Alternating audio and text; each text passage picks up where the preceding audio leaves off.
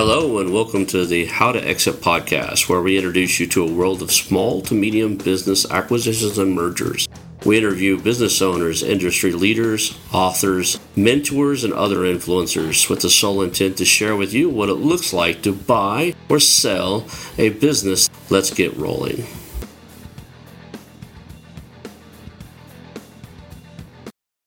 Hello and welcome to How2Exit podcast. Today I'm here with Denise Logan, business advisor and author of The Seller's Journey. It's okay to speak today. Thank you for being on the show. I really appreciate having you here, and I think we're going to have a blast. You've got some really interesting and valuable information that you've gathered over the years and wrote about, so I'm interested in that. Thanks for having me. Nice to join you. I think the place we always start, and it's very common for me to do on the show, is kind of your journey. How did you get here? Now you've got a very interesting path, but I'll let you tell it your way. How, I joke around all the time and say you were born, now you're on my show. Could you fill in the gap in between? But let's just kind of take a look at, who you are and how you ended up being a business advisor, because your journey's been a lot different than most. And I love that you're using the word journey, since that's in the title of my book, The Seller's Journey. I'm like, yay, bring it. There we go. In my early life, I was a mental health professional, and then I was a lawyer. And some of your listeners might be thinking, for heaven's sake, why didn't she stop herself from becoming a lawyer if she was a mental health professional? And I built a law firm in Washington, D.C. When we got a pretty good size, I realized I would rather put a stick in my eye than go to work one more day. And I did a super ugly, choppy exit from my own business, got rid of my house and bought a motorhome. And that might be a separate conversation we have over a beverage at some point. Yeah, I live in a tiny home, so we probably have some eye to eye there. Super fun. Yeah. So what I thought would be 6 months where I would travel and kind of reclaim myself turned into several years, where I traveled all over North and Central America in a 38-foot motorhome with 2 little dogs. And when I came off the road, I joined a friend's business who was preparing it for sale. Over the next 10 years, we took that business to the market 3 times, and he was unable to let go. And I thought, isn't this interesting? You could be me and wait too long and be ready to give my business away. Or you could be him and go too early and not be able to let go. So I left and did a research study to try to figure out, why do business owners get stuck and how could we help them be able to let go more simply? And then I wrote a book about it and have been out on the speaker circuit. I speak at 70 or so conferences a year about the psychology of owners and how to make it easier when the time comes to let go. It's interesting. I think all of us business entrepreneurs probably need a mental health professional on our team. And we were talking about this a little bit about this before the show, and you and I have talked about this before. Sellers and entrepreneurs in general, we tie a lot of our, almost, I'd say 90% of our identity to who we are and what we do, like our ownership of our business. I've been doing my best over the last couple of years to break that. Somebody asked me what I do, and I was like, well, I'm a dad. I own a few businesses, but I'm a dad. I'm a podcaster. I do this other stuff. But, the thing I enjoy and one of me is, a dad who spends time with his kids. But that's a hard transition to make, and almost a conscious effort every day to not tell people, well, I'm an acquisition entrepreneur. I buy businesses, or, I'm a pest control company owner. I own a pest control company. I know that's part of what your book does, is help you figure out what's next, right? I was reading it and it was I love the story. It's a story format as opposed to just a lot of business books are just like bullet points and do this, and this action steps. You've done a really good job of putting it in, I forget what it's called, but a fable or a business fable. Just to frame that, and then I'd like to circle back to that question about why owners get stuck with their identity. So the book, The Seller's Journey, is written as a business fable. It's the story of an owner 1 year after he exits his business. Mm-hmm. And he goes on a trip across Glacier National Park with his banker, his lawyer, his wealth advisor, and the private equity buyer who bought his firm. And some of your listeners might be thinking, which one dies? And you might have your own idea of who should get shoved down the crevasse.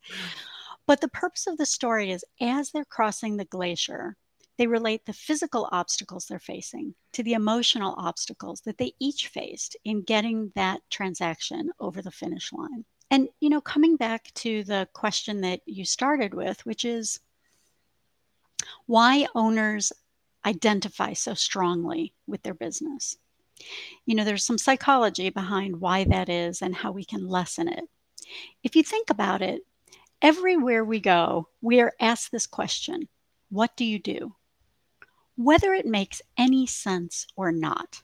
And I believe that that is actually a social pegging question, because depending on how you answer that question, the other person's response will be different. So I think that question is really, should I be kissing up to you right now? Or should you be kissing up to me? And if a listener is saying, oh, that's not true, that's not why I ask it, try answering with a different answer. So let's say, and from my background, right, as a lawyer, there was a certain amount of cachet. Or now, as an author, there's a certain amount of cachet. If instead I said I was a janitor or I was a housekeeper, do we actually think that the other person's response would be with the same level of interest as if I give a different profession? It's a social status question, right? It's like, where Mm-hmm. do you fit in on the food chain? Yeah. And you know, I don't ask that question when I I meet don't I don't people. ask it anymore either. Like, I ask people what makes them happy. What do what kind of action, what do you do? When I say what do you do, I'll say, what do you do that makes you really happy? Well, I work that. No, no, no, no. Where do you work? Not what earns you money. What do you enjoy doing? Right? You know, I've been So when trying I'm to. Yeah, go ahead. sorry, when I'm asked that question, Mhm. right, and we're often asked that question in places that it makes absolutely no sense to be asked, right? I was at the hair salon, Mhm. and the gal 6 feet away with, the blow dryers going shouts over, so what do you do? I was like, wait, you want to know how I earn my money? Like, what is the relevance of that? And often when I'm asked that question in a social setting or even in a professional setting, someone will say, what do you do? And my answer is always, about what? Because that sets the frame for our conversation. And typically that will like cause a little jarring in the other person. And they'll say, well, like, what do you do for a living? To which my answer is, you want to know how I earn my money? And they will often say, well, no, I just want to relate to you. Think Right. about it. Aren't there about 200,000 other questions we could ask about that person that would help us relate? And the reason I think this is such an important topic for a business owner is when the time comes that your answer is unclear, there can feel great shame around that. Our identity, when we tie our identity to what we do, here's a little brain twister for you. If what you do is who you are, when you don't, do you not exist? Because in many ways, we listen to owners as they are approaching their transition. They will often say, it feels like falling into a black hole. Who will I be? You will still be all that you are. It just doesn't have to be tied to how you earn your money. And I think one of the things that we often see with owners is they sell their business, they receive a sack full of cash, Mhm. and then all of that turmoil comes up. And if they are not either prepared to go through the turmoil or have someone to guide them through it, they will quickly throw themselves into another business. They will buy another business without evaluating whether or not that is the business for them or whether that is even a worthwhile business for them to acquire. And that is moving away from the cognitive dissonance of who am I without my business? And I never thought about that. As human beings, we find different ways to escape, and as entrepreneurs, a lot of times, if there's other things going on in our lives and our families or stressful events out there, we just dive into the business and put more hours in, right? So we escape the outside world a lot of times by focusing on the exact business in front of us at the moment. And when that goes away, that ability to escape, you got to deal with all that extra stuff that you've just been putting off, and probably is not as good of a state as it would have been if you'd have dealt with it the day it came up, right? The stuff you've been putting off. Oh, So, so much. Can I tell you a story that puts that into absolutely. context? So, and what I'll say is, some of the stories that I might tell, don't get hung up on the dollar amount or the Mhm. actual type of business, because the emotional arc that an owner goes through in their transition is the same, whether we are talking about a $50,000 hair salon or a $500 million manufacturing company. So, this particular story is a story of a man who owned a manufacturing company, $85 million company. 8 weeks before the closing, he suddenly announced that he would not take a penny less than 9 times EBITDA. Never mind that he already had a deal at 6.2 times EBITDA. So that's a significant growth that he suddenly demands 8 weeks before closing. So all of the advisors in the transaction are rushing around, like the lawyer is telling him, you're going to get sued. The banker is telling him, that's the best you're going to get. And he stopped returning anyone's calls. He ghosted and pulled back. So the banker invited me in and said, I think my seller went crazy. I'm like, yeah, sounds like it. Let's see if we can figure out what scared him and what hidey hole he's in, and can we coax him out? So, what I learned is that his original plan was to sell the business, buy a sailboat, and sail around the globe. You can get a pretty good boat for 85 million. So, it's probably not really about the money. And then what I learned is 2 weeks before he asked for this unicorn of more money, his wife had said, I'm not doing that. I do not want to be stuck on a boat with you far away from my grandkids. That is not happening. And can we agree, Ron, that he is not coming back to tell the deal team that the deal is off because my wife won't let me do what I want to be doing? Instead, he asked for more money because he knew that they could not produce it. It was never about the money. Instead, I did one-on-one work with he and his wife and created a solution where he would buy the sailboat and sail, and every 6 weeks, she would take one grandchild, fly to where he was. They would do 2 weeks on land building memories with the child. She would fly home and he would sail on. Boom.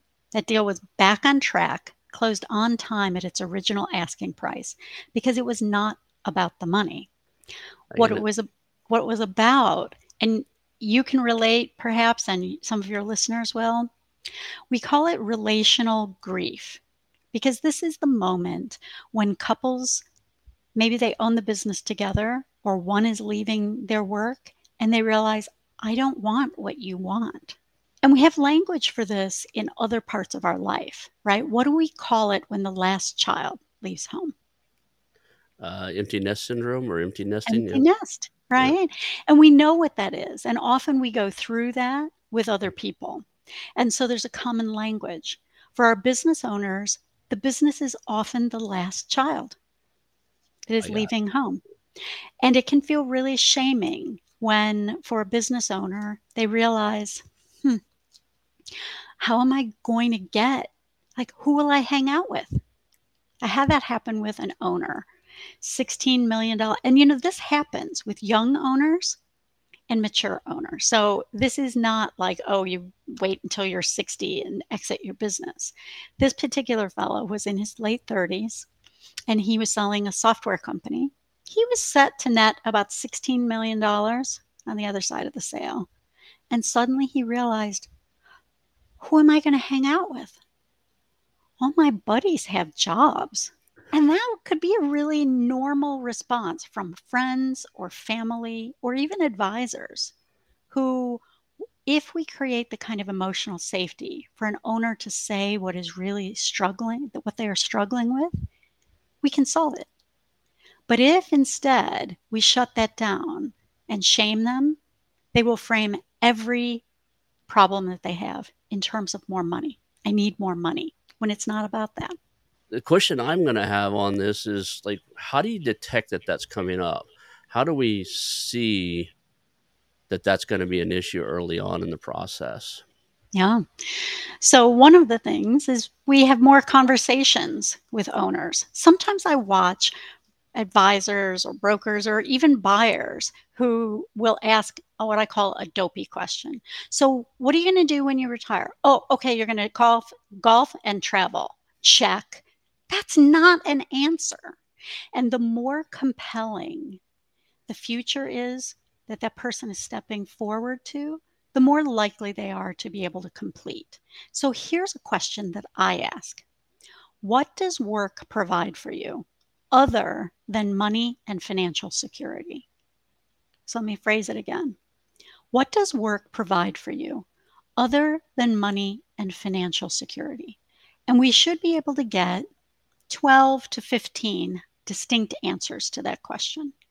So, what if you and I just brainstorm? What does work provide for you other than money and financial security, Ron? Most of the friends I've had have either worked for me or work beside me. Right? At some point, like even the guy I was telling you about, he's prior military. We work side by side, Right. so a lot of our social circles come from what we do, Friendship, right? right? Some of the ones that I often hear are structure, right? There is structure to our day and to our week and to our year. A place to go. Yeah. During the pandemic, weren't we all just like, I got to get out of this house?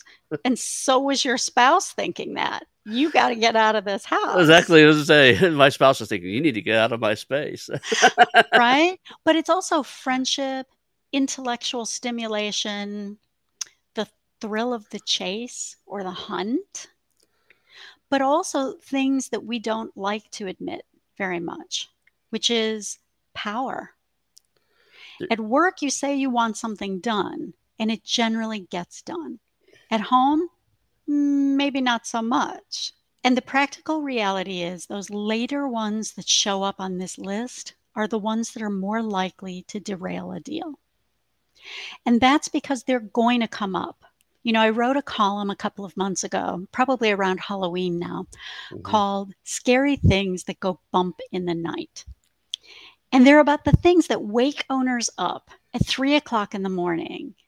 And unless they have somewhere safe to have these conversations, they will frame it in terms of money. So if the advisors or the buyer are framing everything only in the context of money, that is how an owner will communicate their distress. So, advisors who have busted deals, you can do better. We can learn about what an owner is going through. It's interesting is I've been doing it for a while to the extent that until we moved here, when we went home for the weekend, we lived in a private valley. We bought a little Mm, place out in the middle of nowhere. There was you drive down our driveway out there, and cell signal goes away. So if yeah, we wanted the bad news is if you did need to make a call, you had to get in the car and go up 300 yards, 400 yards to the top of the driveway, halfway up the hill, to get one or two bars to make a call. Um, that said, we had ways for through satellite thing that somebody could reach us in an emergency, but um, it's difficult for people to disconnect. And, inside of a business, I get it. If you're in there and you're running your operations on a day to day basis, and there's a sense of, I don't want to call it overwhelm, but there's a sense of urgency about every decision that needs to be made. And there, it goes back to the whole seller being the main operator that causes that problem for us buyers is that if you're telling me that you're on call 24/7, I don't necessarily want to buy your company because I do not want to be on call 24/7. right.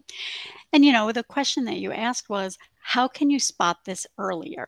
So, Hmm. some of the ways to spot it is to go through that exercise that we just did. Hmm. What are all of the things that work is providing for this person other than just money and financial security?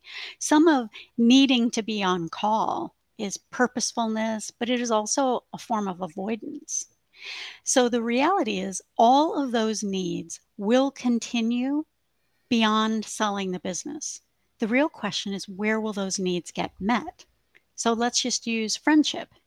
If friendship is something that you get in your business, which for many of us, our customers, our employees, our vendors, are our friends, how will you get that need met after you sell your business, because otherwise it is going to come up close to the time of the exit and scare the pants off this owner. Also, where will you get your power need met? I had an interesting conversation with a father and son who owned a business. And what I realized in my conversation with them, son was pushing for the transition to happen, the father was delaying. I generally do conversations with all of the advisors and some of the family members because I can gather a lot of information. And I realized in talking with the stepmother, oh, this dad is a bully. He bullies at work. Where will he get that bully need met outside of work? Because if he's not going to get that, and he would not call it bullying, but right, we're grown-ups here. We can talk about what is true. If he can't get that bully need met, how likely are we to have his wife derail the deal? Because he's going to continue to bully. And All she right. knows that. And she Right. doesn't want that at home. So often I think advisors or buyers focus as if they're only going to get information from the seller. And they can ask shallow little questions and expect, okay, I don't really want to know the answers to any other questions. And I often will say that to an advisor when they have a deal that blows up. We talk about what could you have known that you refused to know or looked away from, and why? I've sat on some calls with some new guys in this industry because they know I've talked to lots of business owners, and I tell them, it's like, if you want me to be on the call, let me lead the call. And most of them can't resist. The reason I say that is the first couple of calls with the business owner, I don't bring up money unless they do. Meaning, I don't ask, how much you make and what does the business look like. I want to know the background, the origin story. How did you create it? Just the, like, what would you do if you weren't going to sell it? How would you grow it? I want to know inside of their head what their plans were, what challenges they've had, what have they overcome, and get the real story behind it.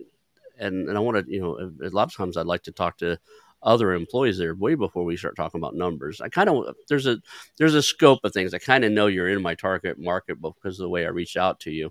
It's like, I know you're making enough to be interesting, or I wouldn't be talking to you to start with. After I know that, I'm not ready for the details. Number one, it sets the wrong tone for the conversation, as I'm more interested in what your company makes than what your revenue wise than what your company makes for the people working there, for the customers, what value it truly adds.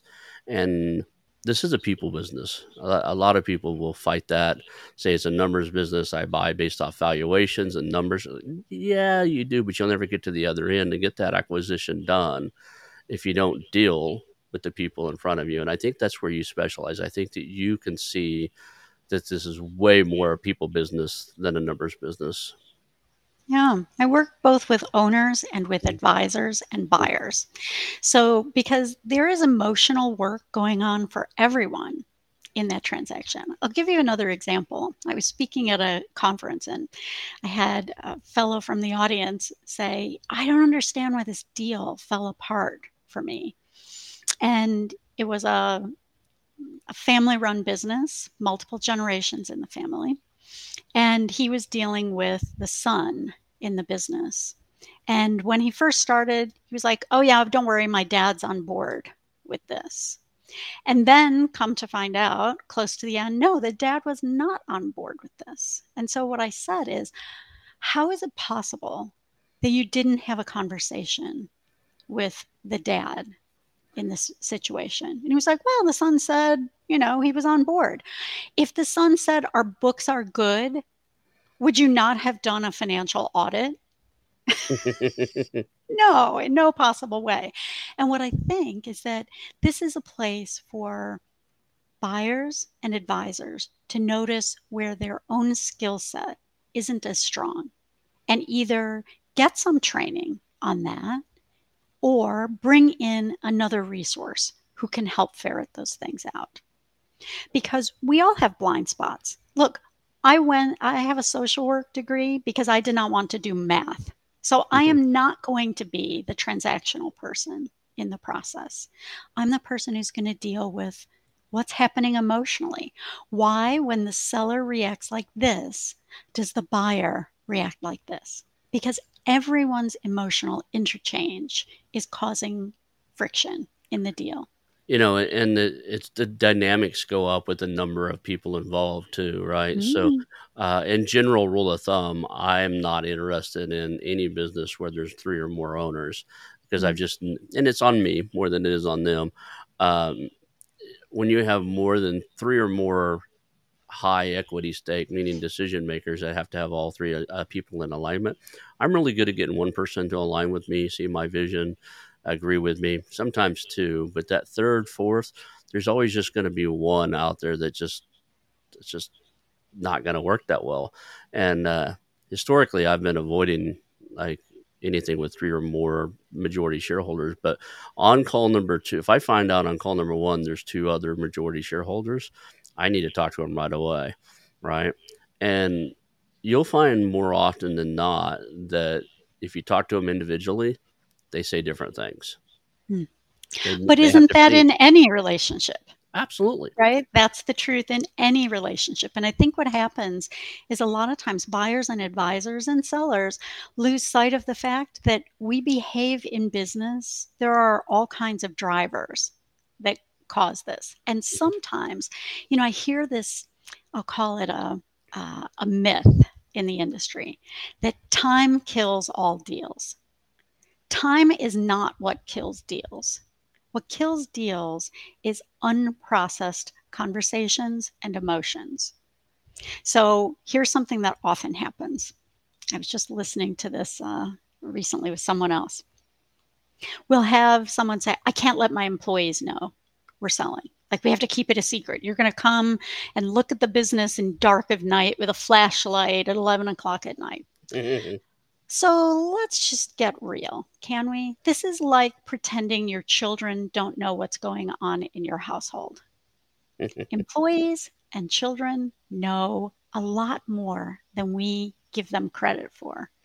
And what buyer would want to buy a business if the seller is saying, I can't let my employees know because they might leave? Your employees are not chattel, they're not product that we're selling. And I'm not suggesting that you have to blabbermouth everything to everyone in the company. But I think what happens is owners often they scare themselves and advisors scare owners with this you have to keep it quiet. You can't tell anyone. More than anything what we want is to be able to keep as calm and settled an environment that we can when we're going through a transaction or a transition. Transition brings up uncertainty, which of course is going to trip our poor little friend, the Mhm. amygdala, a lot, which is why going slow allows us to go fast. So when I hear someone say time kills all deals, what I know is their amygdala is activated. They are afraid. Oh my gosh, the deal might fall apart. All their fear is up. So when I'm involved in a transaction, I'm often working with the advisors too to help soothe them, to keep them steady. It's the reason why in the story I told a few minutes ago where the person didn't want to talk to the father. Because if they had learned that the father was not on board, they would not have taken that transaction on. And part of their own fear was, I'm just going to take this deal and somehow I will figure it out. That never works. That never works. It's interesting that the fear comes into play in all aspects of our lives, right? A lot of people say, "I'm not afraid of anything." Yeah, you are displaying it, not displaying it, acting upon it, not acting upon it. We all have inherent fears, right? It's like I joke around all the time. I'm 5'10" and a very big guy. And so if you ever see me running, you probably ought to catch up. I'm not afraid of much on this planet. It's about to blow up or bite us. So keep up with me. That's just a joke inside of the thing. But I've asked a couple brokers who have said, yeah, fear kills. I mean, time kills all deals.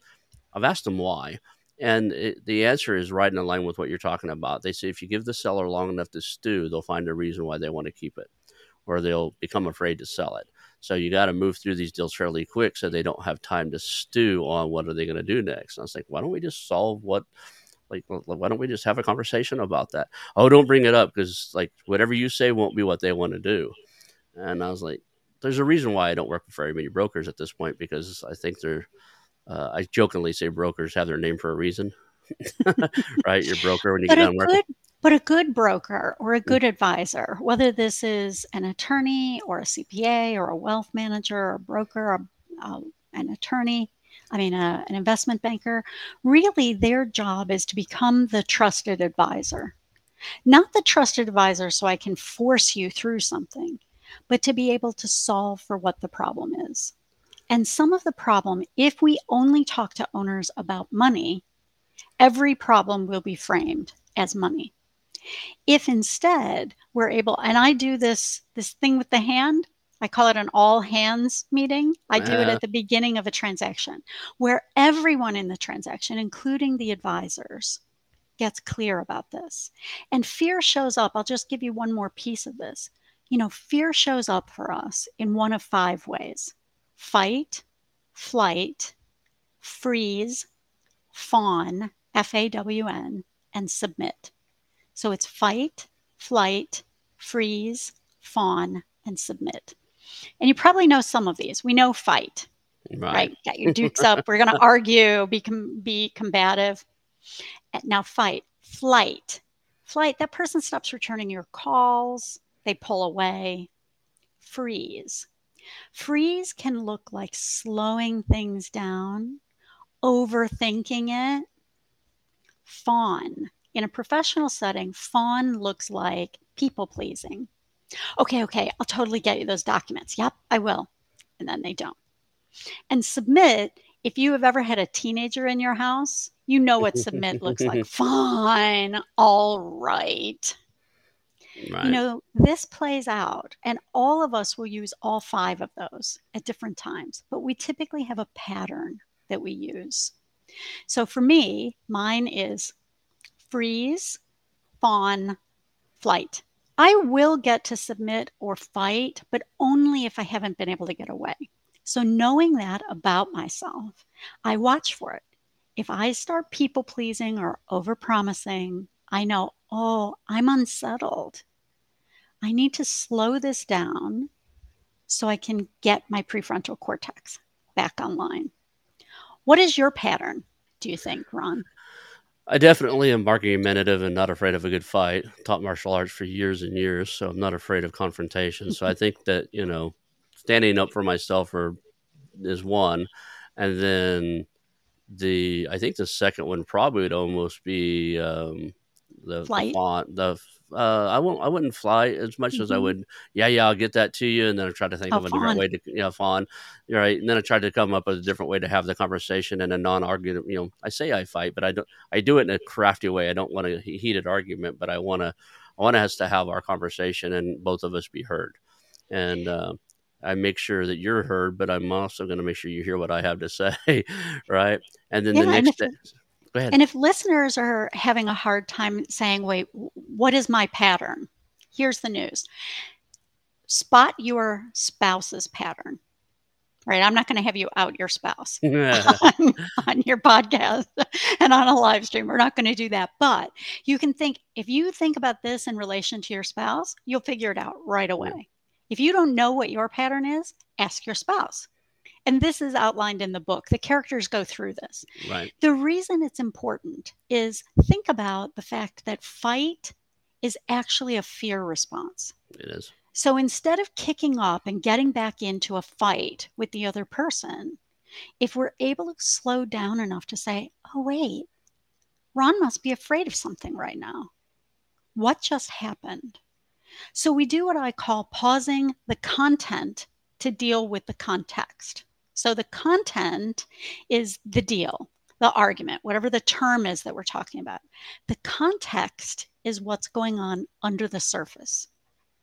So think about this. The argument that you have with your spouse about why you put the mustard back on the wrong shelf in the refrigerator.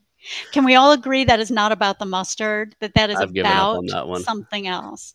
And you can continue to argue about the mustard or whatever your listener's version of that is. Or you can press pause and realize, wait, what is my spouse really upset about? What's really going on here?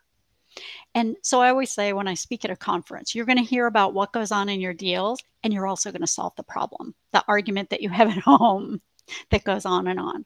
This is playing out all the time. And it's playing out not only between buyer and seller, but with the advisors.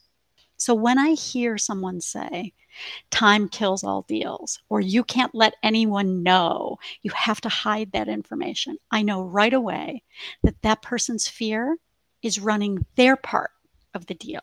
And we need to get that tamed and under control because, and here's the one other reason why you don't want to have secrets in a deal. So remember our friend the amygdala? If you are holding a secret, you are tripping your own amygdala over and over. Even if we use something as innocuous as you're planning a surprise birthday party, right? You're planning the surprise. You don't know if the other person knows it. And every interaction you have with them, you're like, what does that look mean? Wait, do they know? Do they know? Do they know? You're tripping your own dang amygdala and flipping yourself out for no good reason. So, again and again, our bodies can sense when something is off. I call it dog ears. If you've ever had a dog, you know the dog hears something and kind of goes, yeah. What was that? Our bodies are doing the same thing. The more emotional safety we can create in a transaction, the more likelihood we have that it will successfully conclude and that our seller will go on to a successful post-close life, which makes them your number one referral source as an advisor. It's interesting. I got really good at doing that in real estate transactions. I could pick up, especially bigger deals. I could pick up when the seller's like demeanor changed, or I can tell you stories of like being in the middle of negotiations, having both parties say yes, and all of a sudden the male of the husband and wife, leans back, crosses his arms, and just totally changes his posture on me, and I'm like, okay, what happened there? And by addressing it, it's like, hey, it looks like something's changed. It looks like you're a little frustrated. And even if I mislabel it on purpose to get them to say, no, it's not that, having that conversation, I've always been able to move the deal forward. If you ignore that or just miss that cue, those deals fall apart. And, for the one I was just thinking of, it came down to a status thing. He had just realized in the deal that the way we had structured it, he was going to make a little bit less than what he had paid for it because he put a down payment on the property, and we were going to take over his financing. We were going to pay the mortgage on this commercial piece of property, so he wouldn't have to anymore, which was their biggest problem. But there was and I don't want to stereotype anybody, but it was an Asian couple, and there was an ego or a face value of, he put down 25,000, and if he has to tell any of his friends that he sold it and we took over the mortgage, they're going to go, but you lost 25,000, and that's what that's what came up to it. So just by noticing the difference of their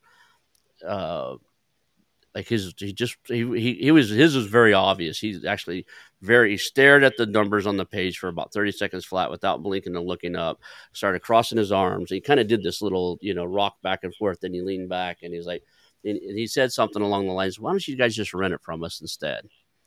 And I was like, okay, something just happened there. I see some of your articles, and I've picked up the phrase, some notes that you sent to me and stuff, seller whisperer. Is this a skill that we can acquire, or is this like, tell me about what that is, and like, how do you acquire the ability to be a seller whisperer? Yeah. So I call myself the seller whisperer, and I do trainings with advisors and buyers and sellers. And then occasionally I consult on a transaction directly. But most of what I have really been focused on for the last decade has been helping for the professionals who are in the transaction to understand what's happening so that you don't need me. How can I open my head like a Pez dispenser and pour it out so that you can see it and spot it? I'll give you an example. I was talking with a business broker, and he was talking about a client who seemed to just not ever be able to pull the trigger. He just like they've been pursuing this transaction for such a long time. And then we started talking just a little bit about the family dynamics that were going on. And so the seller's wife's brother, okay? So we've got brother in law involved.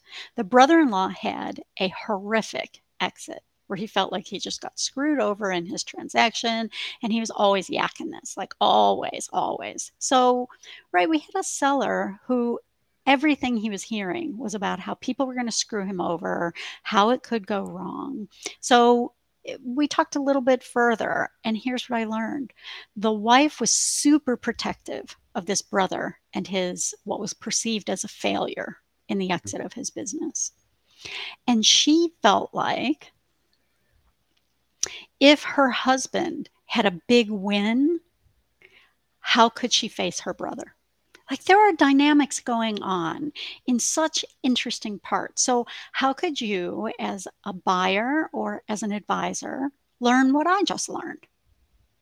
You actually spend the time to get to know the seller and what's going on around them instead of, good, you've got a business, here's the numbers look good, I'm ready, let's go.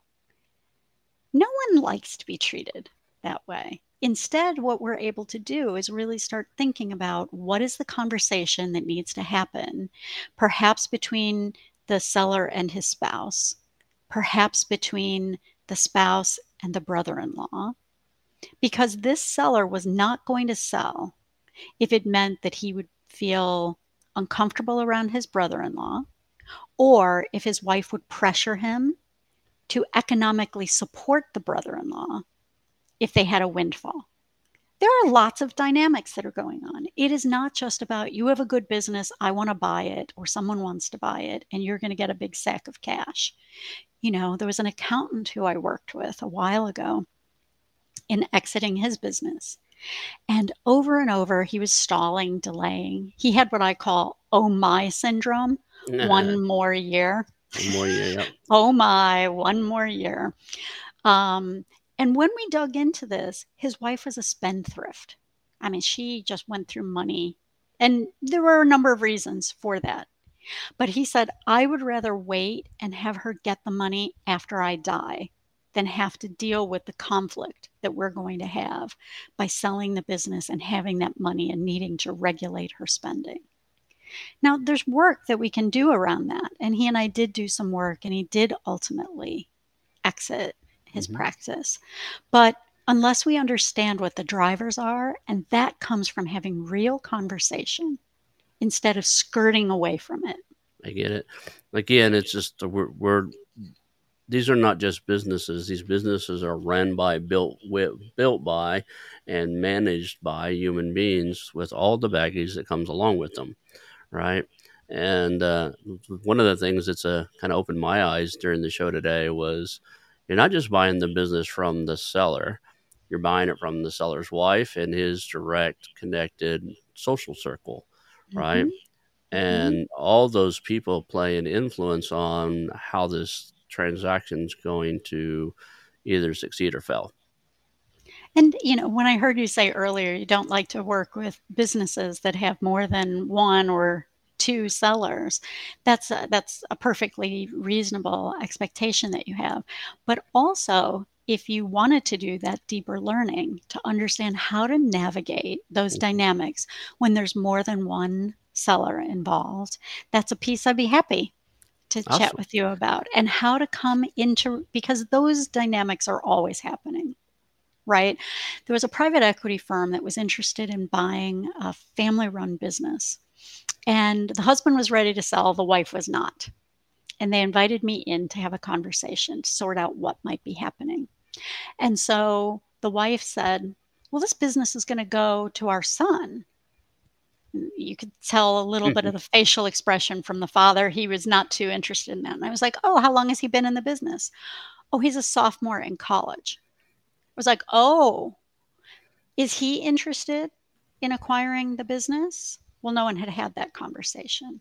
So I had a conversation with the son, and he said, I do not want to go in that business. I hate that business. That's like the favored child in this family.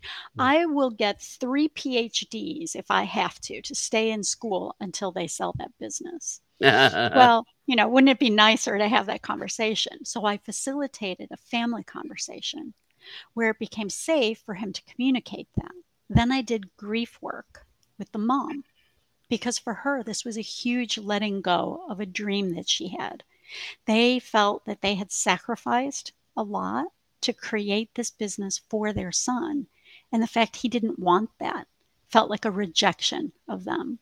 Once we processed that and got that cleaned up, that business sold to the private equity firm. They took their capital. They were able to go on and have a successful life. So, over and over, there are more things that are happening. But there are things that when we dial in and pay attention to just what we know as humans, a lot of it comes forward. I see that a lot. I probably did it myself. My father turned over when I was 16. My father turned over a painting business to me, and I helped him run it until I was 20 when I joined the military. But I joined the military to get away from it. It was like I just didn't want to work in the hot sun anymore. I just didn't want to. And I haven't painted a house since then. I own a bunch of real estate. I buy and sell real estate, but as far as lifting a paintbrush, it's not happening. so Right? uh, I painted hundreds of houses in between that time I was 16 until the time I was 20, and there's some psychological thing there that I just don't want to do it no more. And you can imagine why. What do we bring home as entrepreneurs on a day in and day out basis? Right? I try to leave it at home, but a lot of times what comes home with you is the problems. Like you're explaining them to the spouse why we can't do this or why we can't do that, or we had a slow month, and little Johnny didn't get a new Xbox because you had a slow month or whatever. I think they're almost trained not to want it. It can So. happen. We just concluded a transition in a third generation family business, Hmm. which was super fascinating. And at some point, I will, be in a place to tell you more about it. But it finally transitioned to generation three. And there were children in that business who did not need to be owners in the Hmm. business. And there were some children who did need to become owners. And thinking through the logistical pieces of that, I always say an advisor needs to be transactionally proficient. That is the bare minimum. Hmm. But for an owner, the question I would ask if I were selling my business is, what is your plan to leave your business? That's the question I would ask an advisor. Hmm. Because an advisor who has thought well through how they themselves will exit their business will be able to navigate this. And they have a plan. They've already begun dealing with the emotional part. Sometimes what I hear is they'll say, "Oh, I'm going to work forever. I'm going to." So the truth is, we will all leave our businesses voluntarily or involuntarily. It is when, not if, we will leave Exactly. our businesses. And I wrote a column, I think late last year, that is dying at your desk noble or tragic? I've seen some real tragedies around it. A lot of people don't understand that what that does to the business. It's almost unrecoverable. Good. We're at the top of the hour. We're going to run out of time, but a really good company and commercial and residential electrical repair. Tulsa, they had 25, 30 trucks. Owner dies, and they couldn't. They ended up having to auction off equipment and stuff like that because by the time it got through probate, the story I heard through a couple of brokers who had tried to get their hands on it because I was trying to get to talk to them was the owner passed away and nobody else had check or writing authority at the banks. Nobody, you know, pretty much he did everything. He had 27, 30 something like electricians working for him, and you know they couldn't even cut payroll because all the counts of stuff were had a single signature authority, right? So by the time they could, it was just an auction off of assets, trucks, and stuff like that. Everybody else was gone because they hadn't had a paycheck in a while, and that happens. So I It hundred makes me percent, mad. It yeah. makes me mad that the advisors who are around this owner Hmm. did not step up into the courageous role that they need to be in. Yep. When I hear the low close rates that happen in this process, that is a tragedy. Anytime an owner takes their business to the market and is unsuccessful, that has an impact not only on them and their family, but their community. This is noble work that we are invited to do when it comes to helping to transition a business. Whether you are the buyer or you are an advisor, we have a responsibility to come with care to this process, because I often see some snarky things that go on with advisors who will say, oh, this owner thinks things are worth too much. We're dealing with other human beings, and we all know this is a response of grief when you realize I've put all my time into this business and I thought it was worth something and it's not. And while you may choose to not take that sale or process that transaction, we can have empathy and compassion for the other person who is on the other side of this and not leave them battered and broken and dragged through a transaction or dropped because we can't make a buck off that. There is so much more for us, and I believe that we are put here to guide owners through the most vexing chapter in the life of their business, which is their exit.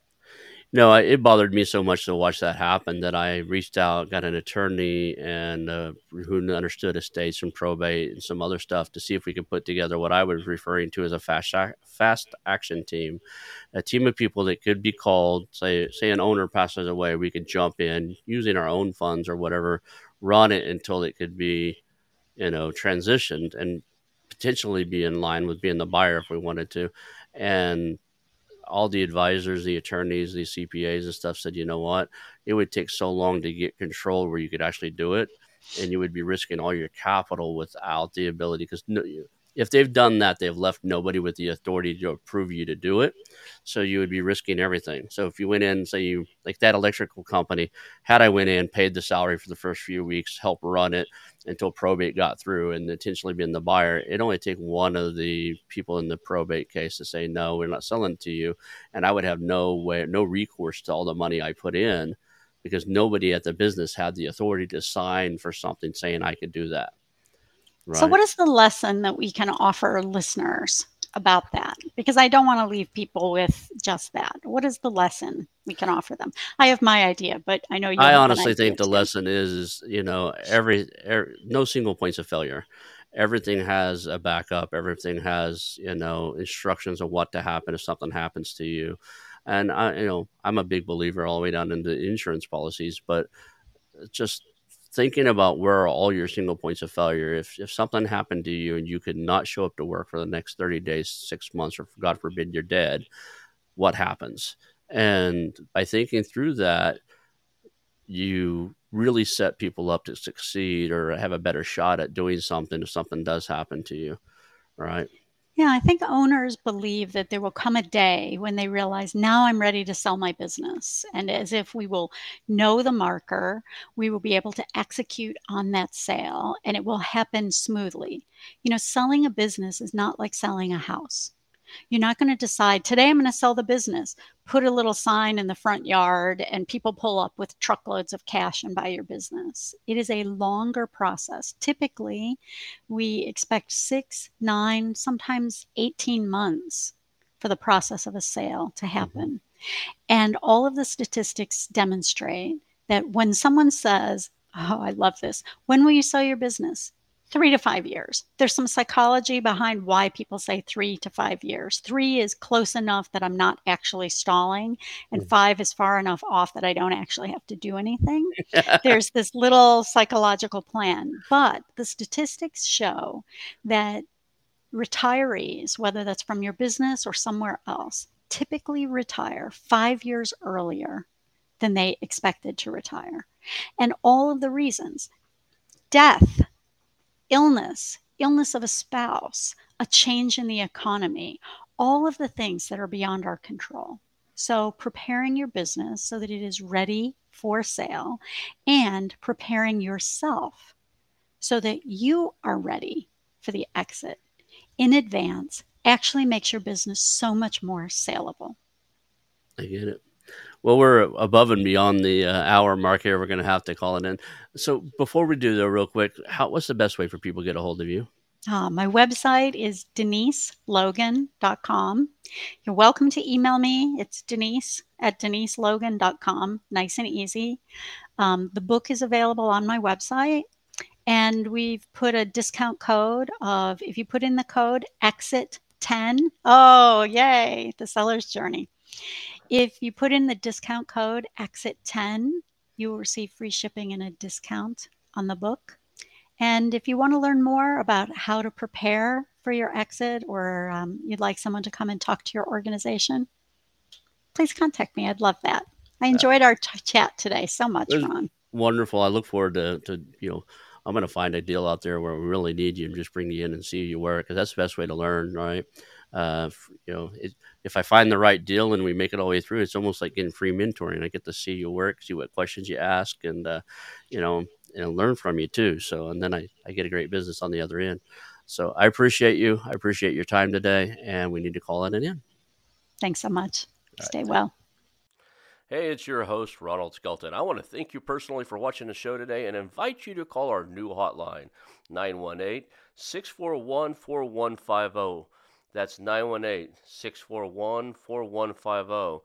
Call us and tell us about our show, ask questions, suggest a guest, or even tell me about a business you have for sale, and we'll reach back out to you. Again, that number is 918 641 4150. Call our hotline, leave us some information. Thank you.